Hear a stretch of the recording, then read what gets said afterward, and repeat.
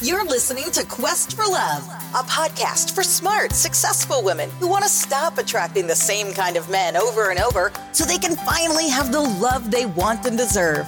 Whether your status is single, dating, or it's complicated, this podcast is exactly what you need to take your love and life to the next level. And now, here's your host, love and life coach, Melissa Snow.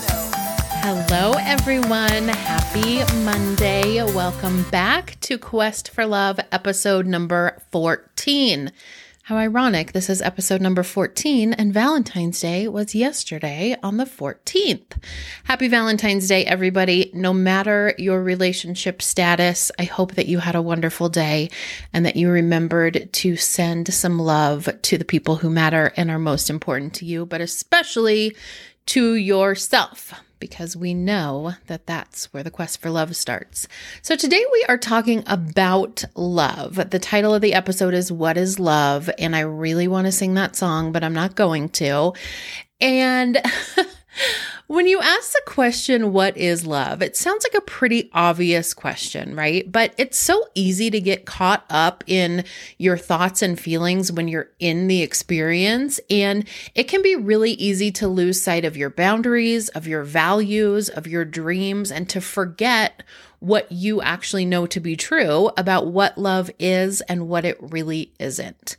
So today in this episode, we're going to discuss 4 truths that might be hard for some of you to swallow because I'm going to be speaking right into some of your relationships. But this is something that you need to hear. Sex is not love, obligation is not love, fear is not love, and comfort is not love.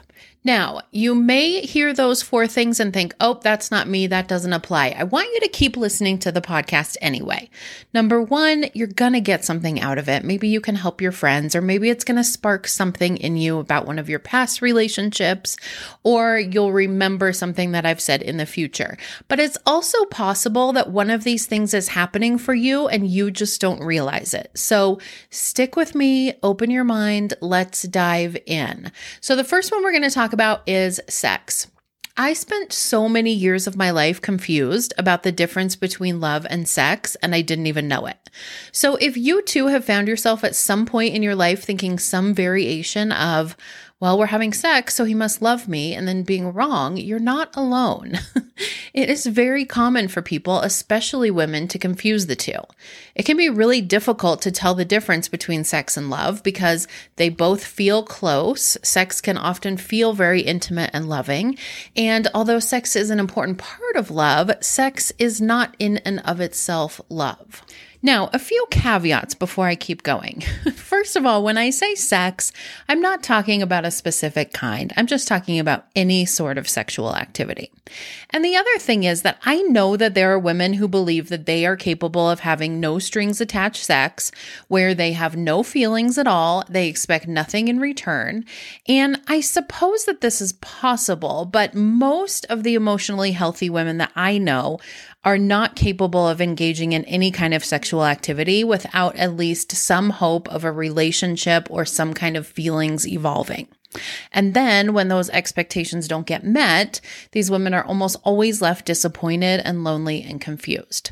So it's important to be really aware of your motivations for getting into a sexual relationship, even if you think that it is purely sexual. If there's any part of you with hope or expectations or desires for something more, you are almost certainly setting yourself up to get hurt. And you also want to try to figure out what your partner's motivations are. The easiest way is to ask them, but we all know that that's not always effective. So what I would say is, in order to determine if his interest in you is in actually you or just in your body, you need to consider all of his other actions too, not just what he does in the bedroom and how that makes you feel. So if he claims to love you and want to be in a relationship with you, does he act like it when your clothes are on? Because regardless of how it feels when you're having sex, if he doesn't call when he says he will, if he won't take you on a date, if he's married to someone else, if he's not being honest with you, it might not really be love. And mistaking sex for love can leave you feeling disposable and unlovable. It can cause you pain and confusion and disappointment and resentment. Trust me, I know. I have been there. And this is also a really important point for people who are in relationships or have been married for a while.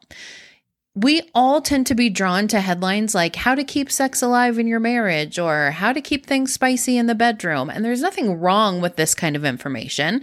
It can be super helpful because good sex is an important part of any long-term relationship, but it's not the only thing. If you're in a long-term relationship and looking for ways to improve your sex life, it's important for you to also consider what is going on in your relationship outside of the bedroom. Are you still learning new things about each other? Are you still having new experiences together? Do you still flirt with each other? Are you still connected like you used to be? Do you feel like he really listens to you? Does he feel appreciated by you? If there are things that are not working in your relationship, that are causing you to feel distant from your partner or not loved or appreciated, then your sex life may be affected. And no amount of things you can buy in a store to spice things up are going to fix it. Conversely, improving certain aspects of your relationship will naturally improve your sex life. All right, number 2, this is a biggie. Obligation is not love. I hear from so many women who say, I stay because I love him. But the more that we talk and the deeper that we get, they realize that what they actually mean is, I stay because of the kids. I stay because he can't support himself financially. I stay because he's sick. I stay because I made a promise. I stay because he will hurt himself if I leave. I stay because he's done so much for me and I owe him.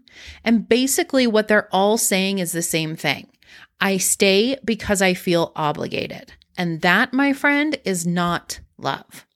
Now, I certainly don't want to imply that any of these things are not important because they are all valid concerns that come from a place of love and caring. They should be taken seriously and thought through, but they should not be your excuses for staying in an unhappy or an unhealthy relationship. Number 3, fear is not love. Let's go back to that I stay because I love him that we were just talking about. I've heard from many women who say this, but what they are unconsciously saying is, I stay because I'm afraid to leave. Now, sometimes this is a life-threatening fear. I stay because I'm afraid if I leave, he'll hurt me. And sometimes it's something less dire. I stay because I'm afraid if I leave, I'll be alone forever. Regardless of the severity of the fear or what it is that you're afraid of, it is always a valid fear because your perception is your reality, but it's not love. Not only does fear sometimes cause us to stay in relationships that aren't working, but it can also be the driving force that gets us into a relationship to begin with. Sometimes we get into a relationship hoping that we found a loving partner who will protect us against certain things. We dream of having a partner who can be our ally against toxic family members, who can banish memories of hurt inflicted by our previous partners, or who can help us overcome our anxieties about being alone. The problem with this is when you establish a relationship for the purpose of overcoming a fear, you're setting yourself up for failure. By designating your partner as your own personal savior from this fear, you're putting yourself in a dependent position. You might feel that you are unable to leave your partner or that you must tolerate unsavory behavior for the sake of not having to be afraid anymore. And you might find yourself continually disappointed by your partner because they're probably not going to be able to completely eliminate all of your fears, no matter how hard they try. Fear is about getting away from something. Love is about getting closer to something. Choose love because you want to get closer, not because you want to get away. If you want to establish a genuine, lasting love, you have to first identify and overcome any fears that might be influencing your motivation to get in or to continue a relationship.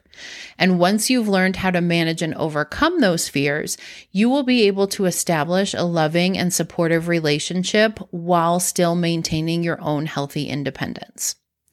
And number 4, comfort is not love. This is a really tricky one. Most every choice that we make is about either pursuing pleasure or avoiding pain in some way, shape, or form. The problem is that sometimes our brains can't tell the difference between something that is actually pleasurable and something that is just comfortable because it's what we're used to. So earlier in the podcast, I gave an example about a guy that I dated who was mean when he was drunk. And at first, it was painful when he was mean, and I would seriously consider leaving. And sometimes I did leave, temporarily at least. But after a while, it just became comfortable. And I don't mean comfortable like your couch or your favorite pajamas. I mean comfortable like I was used to it. I knew what to expect. I knew when to expect it. I usually knew what it would look like and how it would feel and what would come afterwards. And the knowing was much more comfortable than the unknown. The unknown of what life would be like if I left him for good and what that would look like and feel like was super uncomfortable. So I stayed because being with him was comfortable, even if it was not particularly pleasurable. This is why it's so much easier for people on the outside to say, your boyfriend's a jerk, you should leave him, than it is for you to actually leave your boyfriend. Even if consciously you know that he's a jerk, unconsciously your brain is telling you that it is safer to stay in the situation where you're comfortable than to risk leaving him and being uncomfortable. And every time you think about breaking up with him, being uncomfortable, your brain is going to start telling you lies like, well, maybe he'll change this time, or you'll never love someone like you love him, so that you will stay there in your comfort zone. Now, I want to say this. It is easy to get comfortable once you're in a relationship for a while, and that's not necessarily a bad thing. The problem comes when things go badly, when your partner hurts you, or when the feelings that led you to the relationship in the first place are no longer there, but you keep making excuses and making up reasons to stay because it's where you feel comfortable. So you might remember how difficult you found the dating scene and imagine how daunting it will be trying to find someone new. Or maybe you just don't want to admit that yet another relationship has failed and you don't want to have to start all over. So you convince yourself that the devil you know is still better than the devil that you don't know. The truth is, relationships require a great deal of effort for everyone involved. The reward for all this hard work is being loved and being able to give love. If your main motivation for staying with your partner is to avoid discomfort of leaving the relationship or working on finding another partner, then it's probably time for you to re-examine things. Striving to maintain a relationship that does not serve as a source of love would mean cheating yourself out of the love that you deserve. Therefore, it's important to examine the relationship that you are in to ensure that you haven't lost sight of your true goal of giving and receiving love, because forsaking love and comfort could easily lead to an unfulfilling life. So, ladies, it's time to get honest with yourselves. Why are you in this relationship? Why do you want a relationship? Why are you staying in a relationship that deep down on the inside you know is not right for you? Is it because you're confusing sex for love? Is it because you're afraid? Is it because you feel obligated? Is it because you feel comfortable? If your answer to any of these questions is yes, don't worry. Nothing has gone wrong. There's nothing wrong with you. You have not screwed up beyond repair. You are a human person with a human brain having a human experience, and we have all been there. I would love to hear from you if any of these 4 reasons are resonating with you. My email is in the show notes. Just reach out to me and let me know. I would love to chat with you about it. And I want to make sure that I mention to you guys my new Facebook group. It's called Love Starts Here. It's a group for women wanting to improve their relationships, starting with themselves. There are so many women in that group just like you guys, and we have so much fun. We learn so much. Our lives are getting better, and I would love to have you there. So the link for that group is also in the show notes. So go check that out. Send me an email. And until next week, remember, the quest for love starts with you.